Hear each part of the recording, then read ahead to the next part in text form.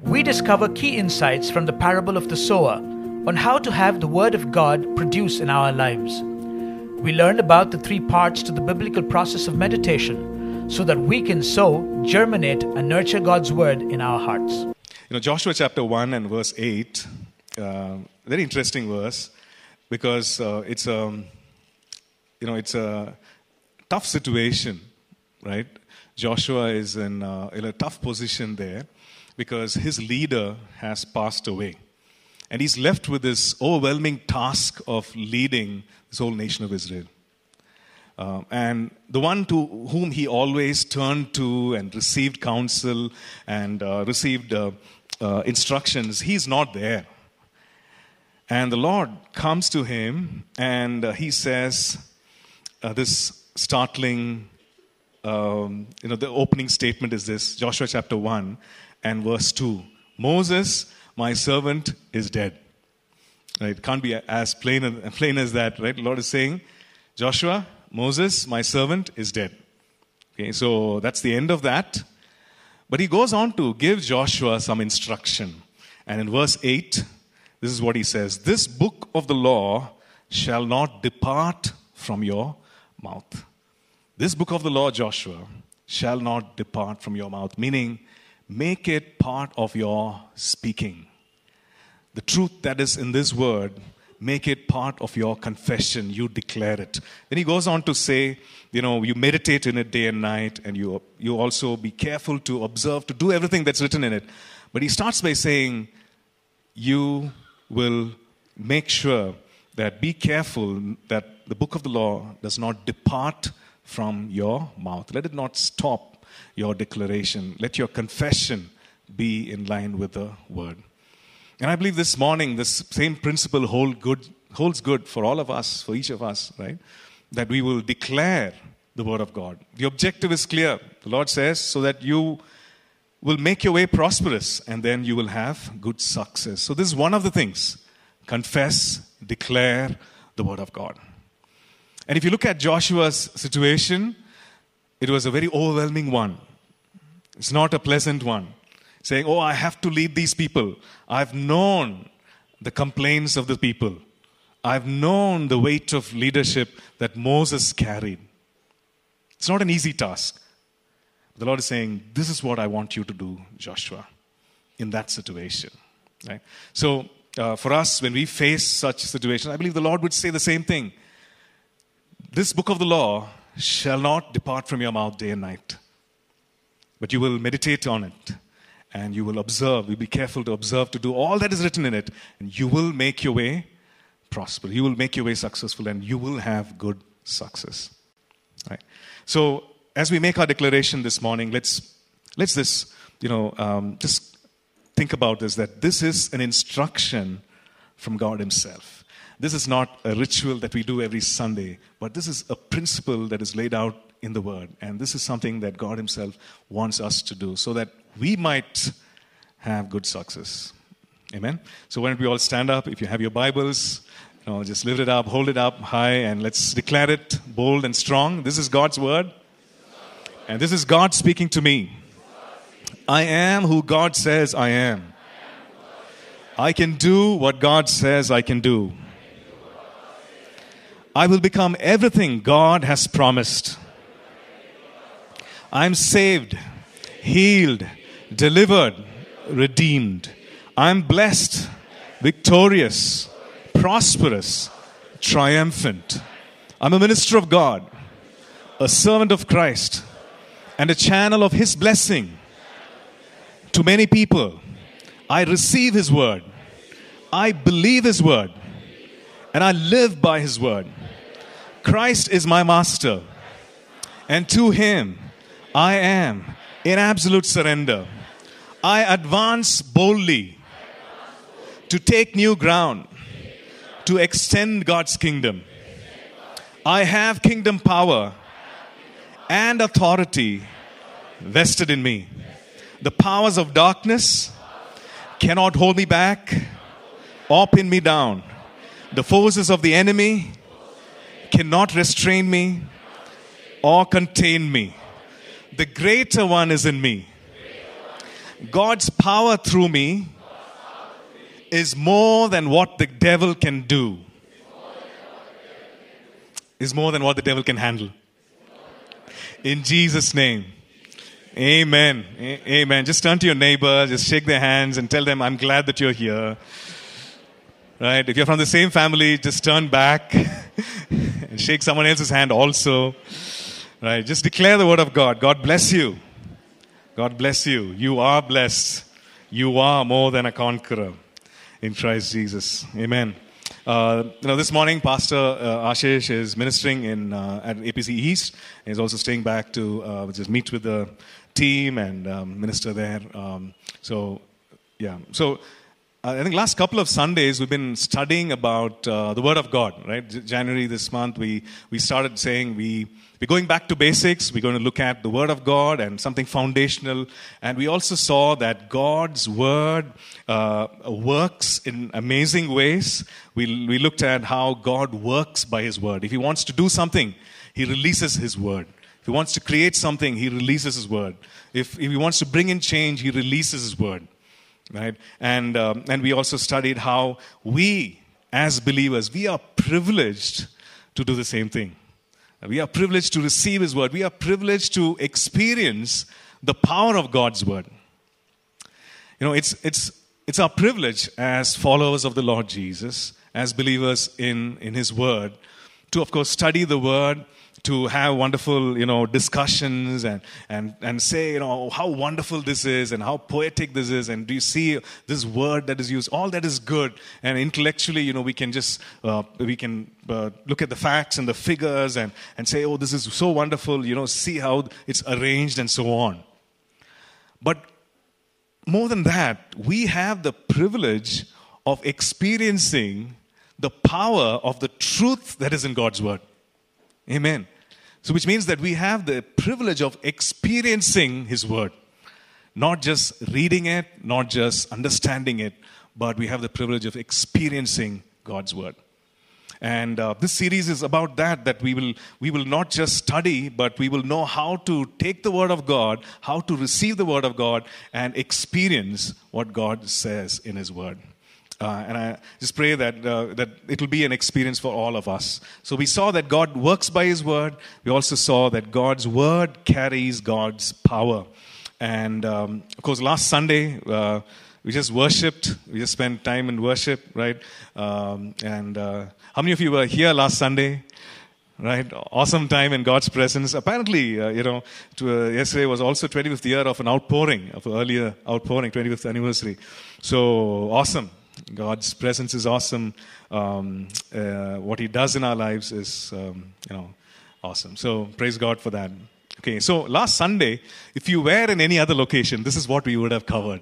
Okay, let me put it that way. So we saw that God's Word is like a hammer. It's like a fire. Jeremiah 23 and 29 says, God's Word is like a hammer which breaks the rock in pieces, which reduces, it could be a huge rock, but it reduces it to a rubble. If you've been to the airport, and if you've been in Bangalore for some time, and if you've gone on that airport road towards Devanahalli, after the Yelahanka, the air, the school which is there, the army thing, so the Air Force school, you will see that there's a quarry right on the left. How many of you noticed that? You've seen that? And I see that it's actually reducing. Right? They've been doing some work. They've been, it's reducing. It's reducing in size. And now you might say, okay, it's bad for the ecosystem and all that. And but there's a life lesson there. The fact is that you could say, okay, it's a big, huge rock, but it will be brought to rubble. And there's no huge rock is match enough for the power of God's hammer. God's Word is like a hammer. Amen. So sometimes the hammer, we wield it. It needs just one swing and one shot as that rock, and it shatters into pieces. But sometimes it's multiple swings at that rock. But the fact is that rock will be reduced to rubble. And God's Word is like that. So when we experience the power of God's word in our lives, we can see that. Even in our own lives, we can testify to that. The hard places in our own lives, some places that, we were so unyielding, but God's word, like a hammer, came and just brought to rubble those places in our own lives. And so also our challenges, and so also some of the things that we face. God's word is like a hammer.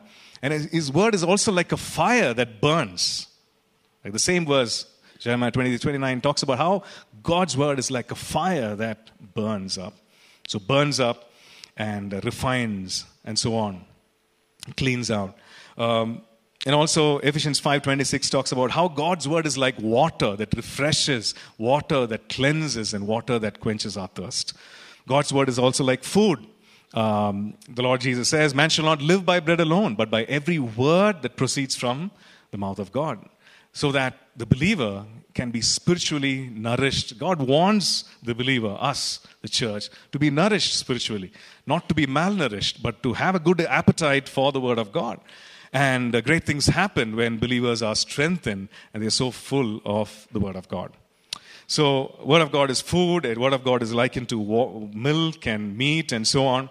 And so many things that the word of God does, word of God sets us free. The Lord Jesus says, you will know the truth, and the truth will set you free. And He also says that when He's talking to the Father, He says, thy word is truth. So we know that God's word sets us free. God's word cleans us. That's what we saw just now. God's word heals us. God released His word. He said, I release my word, and my word will heal them. Heal all their infirmities. God's word renews our mind. When we look at Romans chapter 12, we see that our life is transformed by the renewing of our minds. And when we renew our minds with the truth of God's word enlightens us. Scripture declares that the entrance of your word gives light, and it gives understanding to the simple. So there's enlightenment, true enlightenment, if we are searching for, it's from the word of God. Right? Dispels all darkness, dispels all ignorance.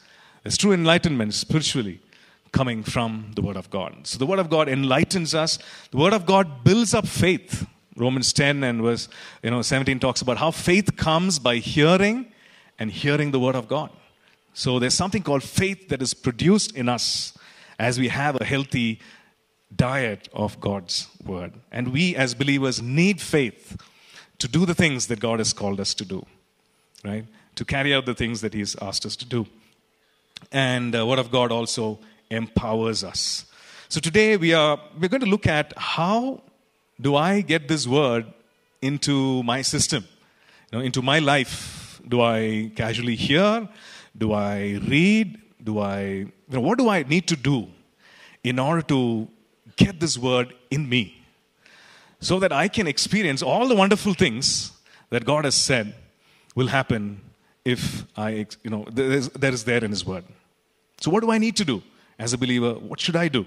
Okay, so we turn to Mark chapter 4.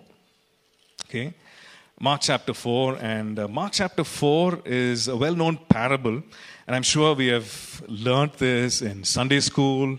We have learned this in, junior church, children's church. Depends on which denomination you come from.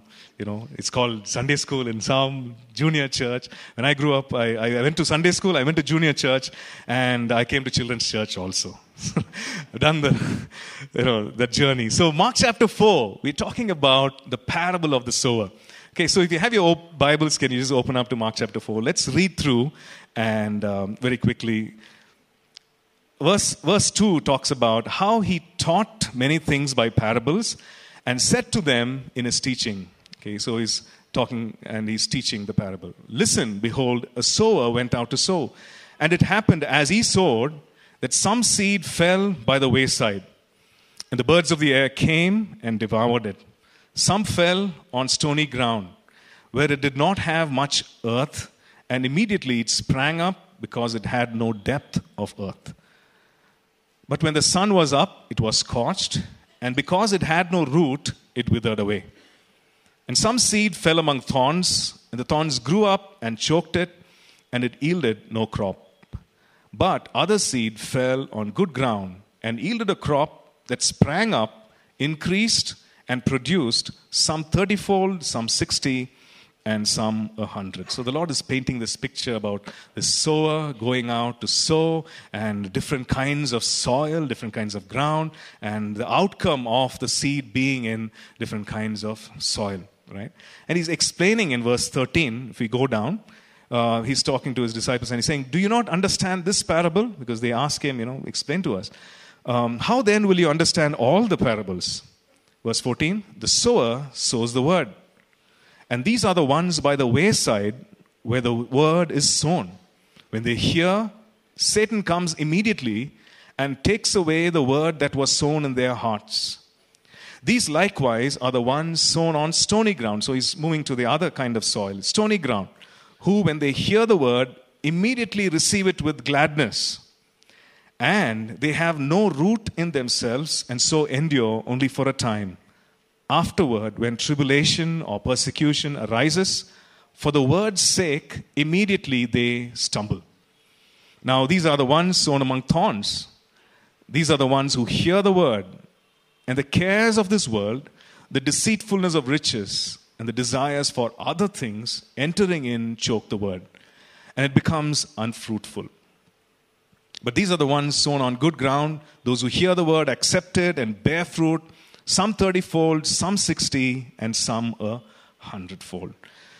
So when we look at this, we see parallel portions of this very parable in Matthew chapter 13, and also in Luke chapter 8. And so very briefly, let's just look at Matthew chapter 13. Matthew 13 and verse 18. Says, therefore hear the parable of the sower. When anyone hears the word of the kingdom and does not understand it, then the wicked one comes and snatches away what was sown in his heart. This is he who received seed by the wayside. He who received the seed on the stony places, this is he who hears the word and immediately receives with joy, and so on. And if you turn to Luke chapter 8, we see the same thing explained there. Luke 8 and verse 11. And if when we go to verse 11 and verse 15 actually talks about the ones that fall on good ground and those who having heard the word with a noble and good heart, keep it and bear fruit with patience. So certain things that we see here happening in operation that's happening. There's a sower, he's sowing the word, sowing the seed. Now the seed is likened to the word of God. So the sower is actually sowing the seed, and the seed is the word of God. And it's sown on different kinds of grounds, like different kinds of soils. And different outcomes are happening here.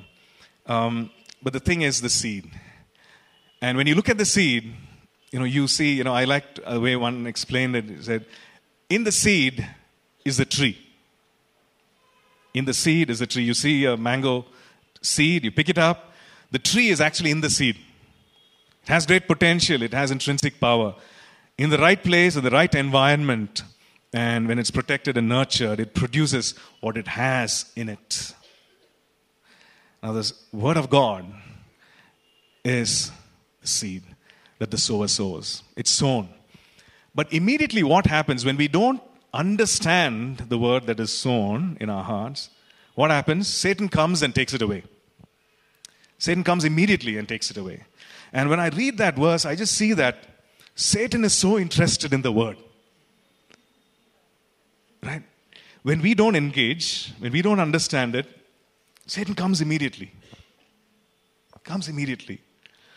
So I sometimes think, Satan knows the potential of God's word more than the believer, more than the sons and daughters of God. Satan knows the potential. If this word, if this truth is sown in the sons and daughters of God, if they nurture it, if they develop it, it's going to bear fruit. Because the word of God has power. It's going to change their lives. They're going to be spiritual giants. They're going to walk with authority. They're going to increase in faith. And they're going to do great things. They're going to extend the kingdom. They're going to come against the gates of hell. So Satan comes immediately and takes away the word. Then we see different kinds of soil. We see that our heart is like that ground. It is by the wayside. There's a kind of ground. There's a stony ground. And each kind of soil has a different response, right?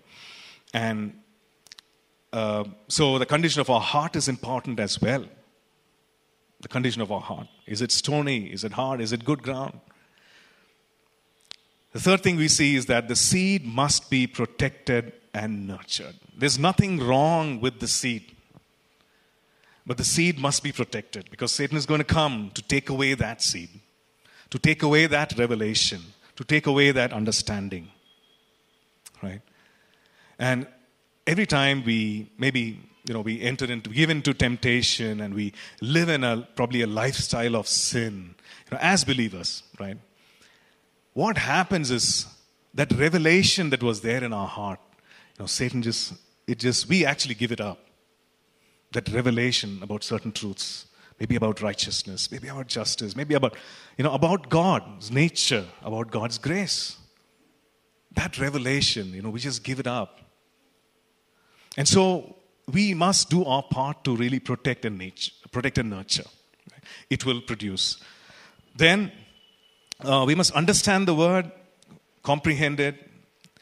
We will face tribulation, persecution, and temptation because of the word that we receive. That is something that we see. That there is tribulation. It says persecution, tribulation because of the word. Now why did it come? To remove that word. So it seems like everything is just, targeted on the word of God. I need to make sure that this word does not work in the believer's life. It seems like that. It seems like there's an agenda there coming against the believer to just take the word out. Right? So we see that. We put tribulation, pressure, troubles, persecution, and temptation. So our response to that, first of all, we understand the word. We make sure that we kind of engage with the word. The second thing is to hold on to the word, to hold fast to the word, to have the understanding that yes, there are some things that are coming, there's some pressure, there's some temptation, but I'm not going to let go of the word. I'm going to hold fast to the word. And in this environment, in this soil, of my heart, it is going to bear fruit. So I'm not going to let go of the word. So we are called to hold on, have a good grip on the word of God. Strong grip on the word of God. On the revelation that you have in your heart. Just don't let go. Just hold on and say, I'm not going to let go. I'm going to hold on in faith. I know it will bear fruit. In Mark chapter 4, towards the last part, we see that cares of the world, deceitfulness of riches, and lust for other things come and choke the word of God. Okay, cares of the world. When we look at cares of the world, we know that in Matthew chapter 5, the Lord is talking about don't worry about certain things, about food, about clothing, about shelter. He's saying don't worry about these things, right? And you see that list. You see, these are legitimate needs. Yes or no? Yeah, these are legitimate needs. But there's a line that we cross when we care, when we worry about it, rather than planning or working for it. We cross the line when we just constantly worry about it. So this worry, this care, actually chokes the word of God. It comes against and chokes the word of God, makes it unfruitful. In fact, in one of the verses it says, and he becomes unfruitful, referring to the person who's carrying the word. He becomes unfruitful. Right? So, if we meditate on the word, if we hold on to the word, we actually close our door on these cares. We close our door on Satan. We open the door for the work of the Holy Spirit to really strengthen us, to give us even more revelation. So, the cares of the world, deceitfulness of riches. What is deceitfulness of riches? We know that we need money to survive. Anybody is of a differing opinion? We work, we do everything. We need money to survive. That's the currency of this world that we live in, and we need that, right? But the deceitfulness of riches is like this, and Paul writes to Timothy and he says, Timothy, just tell the people who are rich in this world, not to trust in uncertain riches, but to trust in the Lord who gives us richly to enjoy. So that's the thing. It's kind of misplaced trust. It's the Lord who's giving them. It's the Lord who richly gives. He's a generous God. But Paul is saying, Timothy, let those who are wealthy not put their trust in these uncertain riches. So there's a certain level of security and comfort that riches can give us, right? A bank balance. Every time, I don't know if you do it, but when I move out of the house, I just check if my wallet is there. Just make sure it's there. You're carrying all your cards and license and everything, but just there's a kind of assurance. Okay, we're going to this hotel. Okay, it's the card. There's a wallet there. Check. But the deceitfulness of it is that if I'm going to trust in that alone, it's God who gives us. But if I misplace that trust, that's deceitfulness of riches. And what happens is it comes against the word of God sown in our hearts. Instead of the word being fruitful, it chokes the word. And we become unfruitful. And what the very things that God wants us to enjoy and experience through His word, we are unable to do that. So, deceitful riches and lust for other things. It could be position, it could be power, it could be wrong priorities, wrong choices. So, Matthew 13:22, that's the verse which says, he becomes unfruitful. The person becomes unfruitful. So there's nothing wrong with the Word of God. The Word of God is powerful. When He speaks, He creates. When He speaks, He transforms. But we become unfruitful because these things choke. So we have a responsibility. Okay. Can you turn to your neighbor and say, you have a responsibility? Okay. Somebody just woke up. Responsibility. Responsibility is a good word, right? It's a good word. We have a responsibility. And in this whole thing of receiving the word, we have a responsibility to understand the word. We have a responsibility to receive the word. We have a responsibility to make sure that the word is protected and nurtured. We have a responsibility, right? Okay, so let's look at what the word does. In your botany class, probably you've studied about the different stages of germination. I've forgotten it completely, but I have this picture of that, that seed. It's like a double bean, and then just comes up, sprout, and then everything. And, I know that. So it's not instant, right? When a seed is sown, it's not instant. I remember, my brother and I think, I don't know why our mother, did this, but probably to get us interested in gardening and all that. I think we used to read that comic book Tinkle, and it has these different projects, right? So one of that was gardening, and then she, there was a small trough, and she planted 2 onions and said, okay, one for you, one for, this thing. And, okay, this is what we're going to do. We're going to see it grow. We're going to sprout out, right? So we kept that. Yes, it was done. The next day, my brother and I properly went, dug it up, took it and see, okay, how much has it grown? And then we again put it back. And the next day we did the same thing. We came and, how much has it grown in 24 hours, I think we were the original fast food junkies. We started there. But really, nothing happened to that seed. Nothing happened, nothing sprouted. Because we had to give it time. Because there is that seed, time, and harvest. We need to give that time.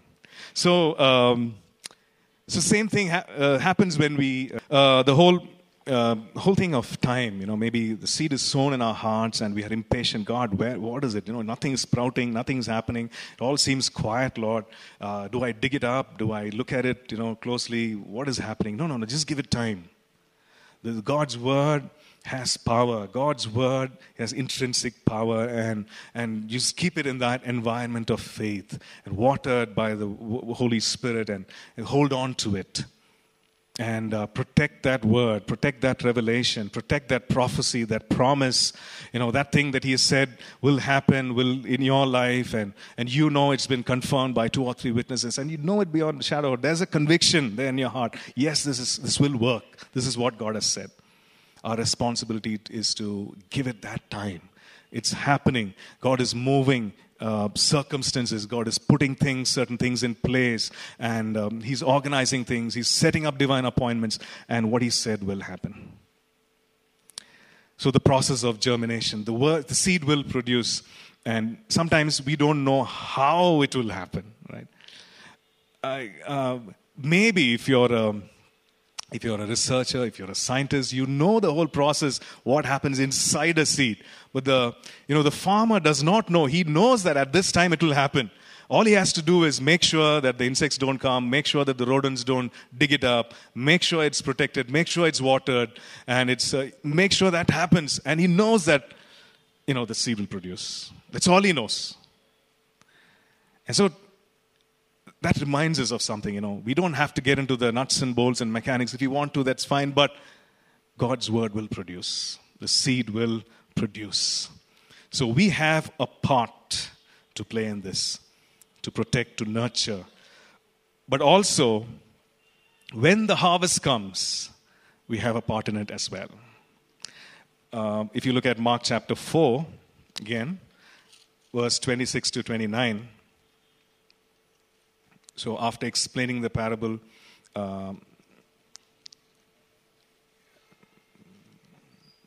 Mark chapter 4, 26.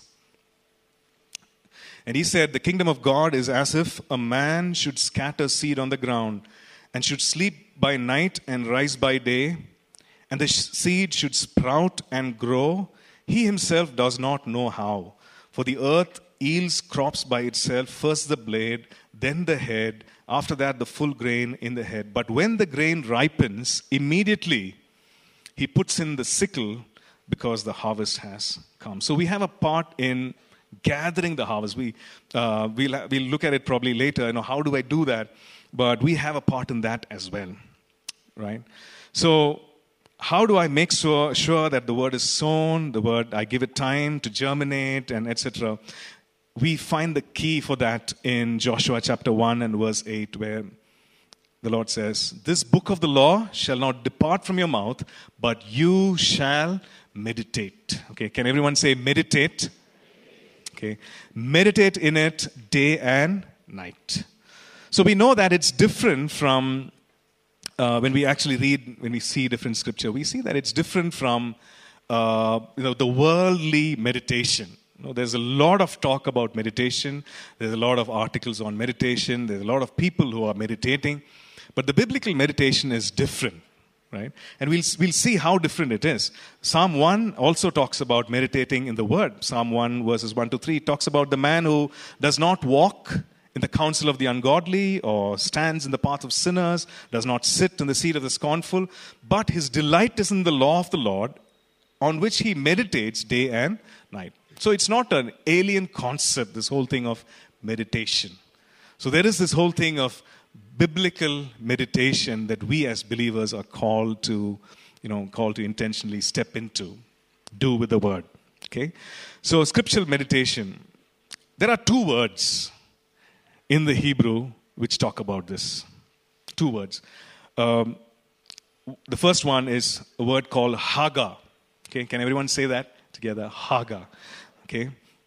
It means to reflect, imagine, ponder, mutter, to contemplate, to repeat the words. Okay. So I need to ask myself, am I doing that in my quiet time? When I read and when I close the Bible, is that the end of it? Right? And I go back to it only when I open it next. No, here he's saying this is what we do. We think, we reflect, imagine, mutter, say to ourselves, this is what God says. This is what God says. This is what He will do for me. Yes, I will be led in a triumphant procession in Christ Jesus. This is what he says: God, you will lead me in a triumphant procession in Christ Jesus. What does a triumphant procession look like in my situation? This is Hagar. We are revisiting, we are muttering, we are just speaking it over and over again. Another word is siach, which carries the same kind of meaning: to pray, to declare, to ponder, to read aloud, and so on. So we are called to meditate on the Word of God, not just read and leave it at that. To meditate on the Word of God. Okay, just want to read this section, which is there in the Spirit Life Bible, and it talks about this word Hagar. Hagar represents something quite unlike the English meditation, which may be a mental exercise only. In Hebrew thought, to meditate upon the scriptures is to quietly repeat them in a soft, droning sound, while utterly abandoning outside distractions. Okay, let me just read that again. So maybe it means to meditate upon scriptures is to quietly repeat them in a soft and droning sound, while utterly abandoning outside distractions. From this tradition comes a specialized type of Jewish prayer called davening.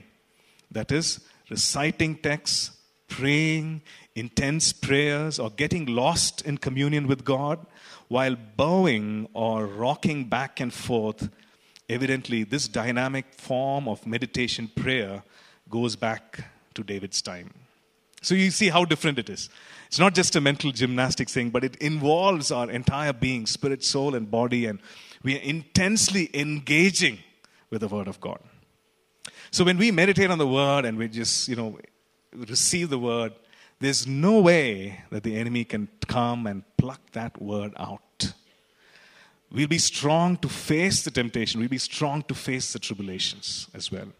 Because we have made space in our lives, we've made time in our lives to meditate on the Word of God.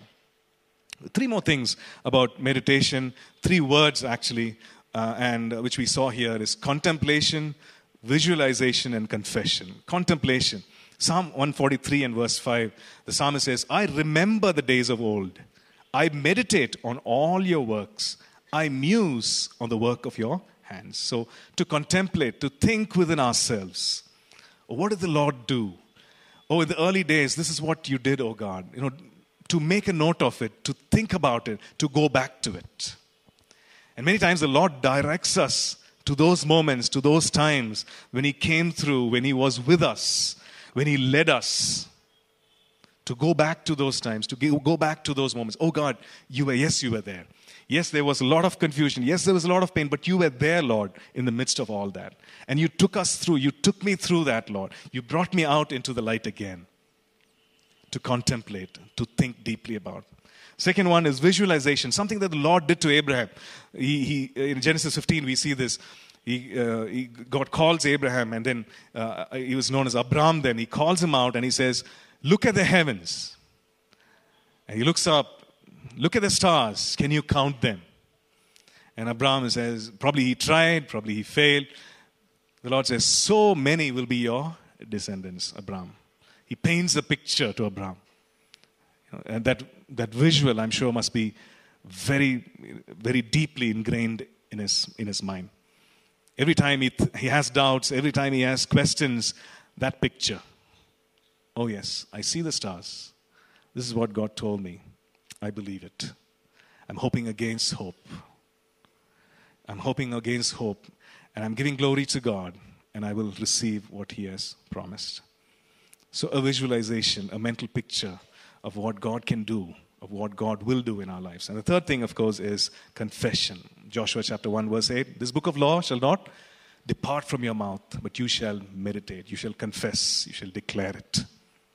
And declaration does not happen, the need to declare or the invitation to declare the Word of God does not happen when everything is fine, when the environment is fine. And praise God when it's like that. But often it's the opposite of what the Word says. Right? It's a difficult circumstance. It's a difficult situation. And that's when we need to really lean in to God and declare and confess. I say, this is what God says. So it's not the ideal thing, and it's not like worship music playing in the background, and we are sitting there with a cup of coffee, and we open the word and say, yes. And that's great, right? When it happens, it's fantastic.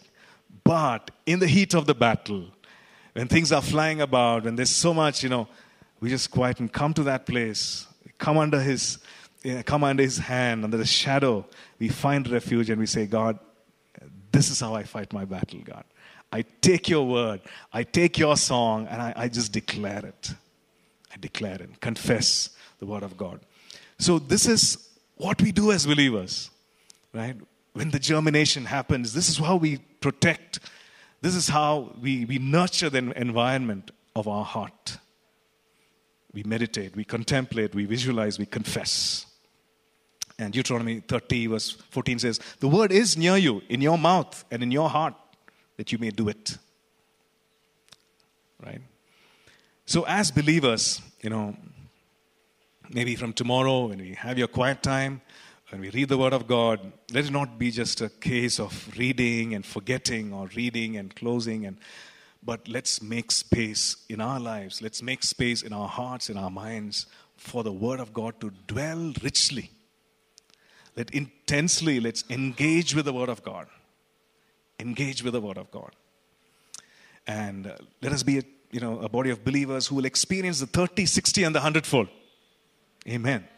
Amen. So, but that happens when we, value the word of God. All this, it happens when we value the word of God, right? When we esteem the word of God. It's so important.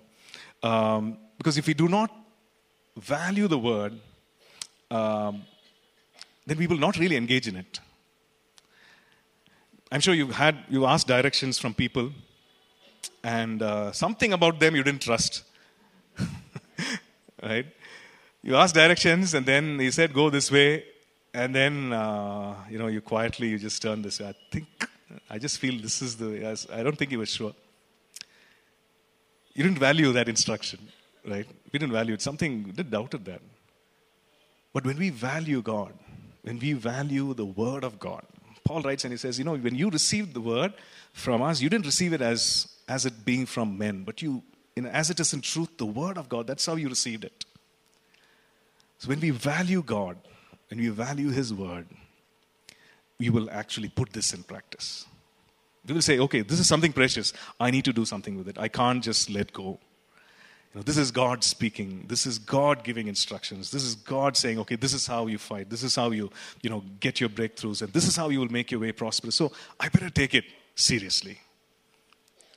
I just want to read a poem. It's really blessed me. And this is by Dr. Chris Nyanakan, who was here in SciAx. He's preached here a couple of times also, Dr. Chris Nyanakan. So it's called My Precious Old Book. So here it goes. Though the cover be torn and its pages be worn, and places bear traces of tears, yet more precious than gold is this book, worn and old, that can shatter and scatter my fears. As I prayerfully look in this precious old book, many treasures and pleasures I see, many promises of love from my Father above, who is nearest and dearest to me. This book is a guide, is a friend by my side. It will lighten and brighten my day. And each promise I find soothes and gladdens my mind as I preach it and teach it each day. To this book I will cling. Of its worth I will sing. Though many crosses and losses be mine, for I cannot despair, though surrounded by care, while possessing this blessing divine. My precious old book, Dr. Chris Nyanakan. If we would esteem the word of God, if we would not use the Bible as a good luck charm or to chase Dracula away, or use it under a pillow, for exams and exam times. And we've done all that, If we would treat it for what it truly is, that it's the word of God.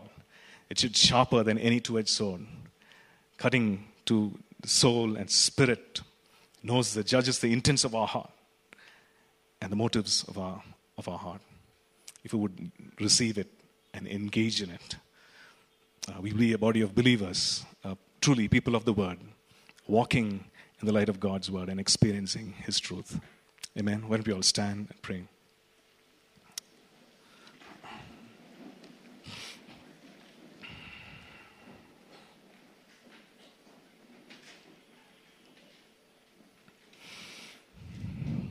Just want to encourage us, maybe if you don't have a Bible and, if you're not in the habit of carrying your Bible, just want to encourage us to carry it, to read it, to deeply engage, intensely engage with the Word of God.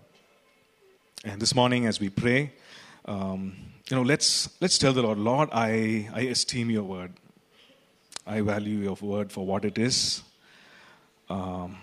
I'm sorry for the times that I've, taken it for granted or, put it aside or treated it lightly and not given it the importance I should have, Lord. But today, this morning, even as we've studied, as we've seen what all the Word can do, all that the Word can accomplish in my life, and knowing, God, that it comes from you, the Father of lights, the one who loves me more than anyone else, the one who instructs me with his eyes, or the one who tells me where to go, where to stop.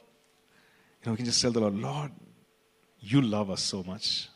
You care for us so much. You gave yourself on the cross for us so that we might be with you, so that we might live a life, a fruitful life on this earth, so that we might dispel your glory, that people will see your good works and be drawn to you.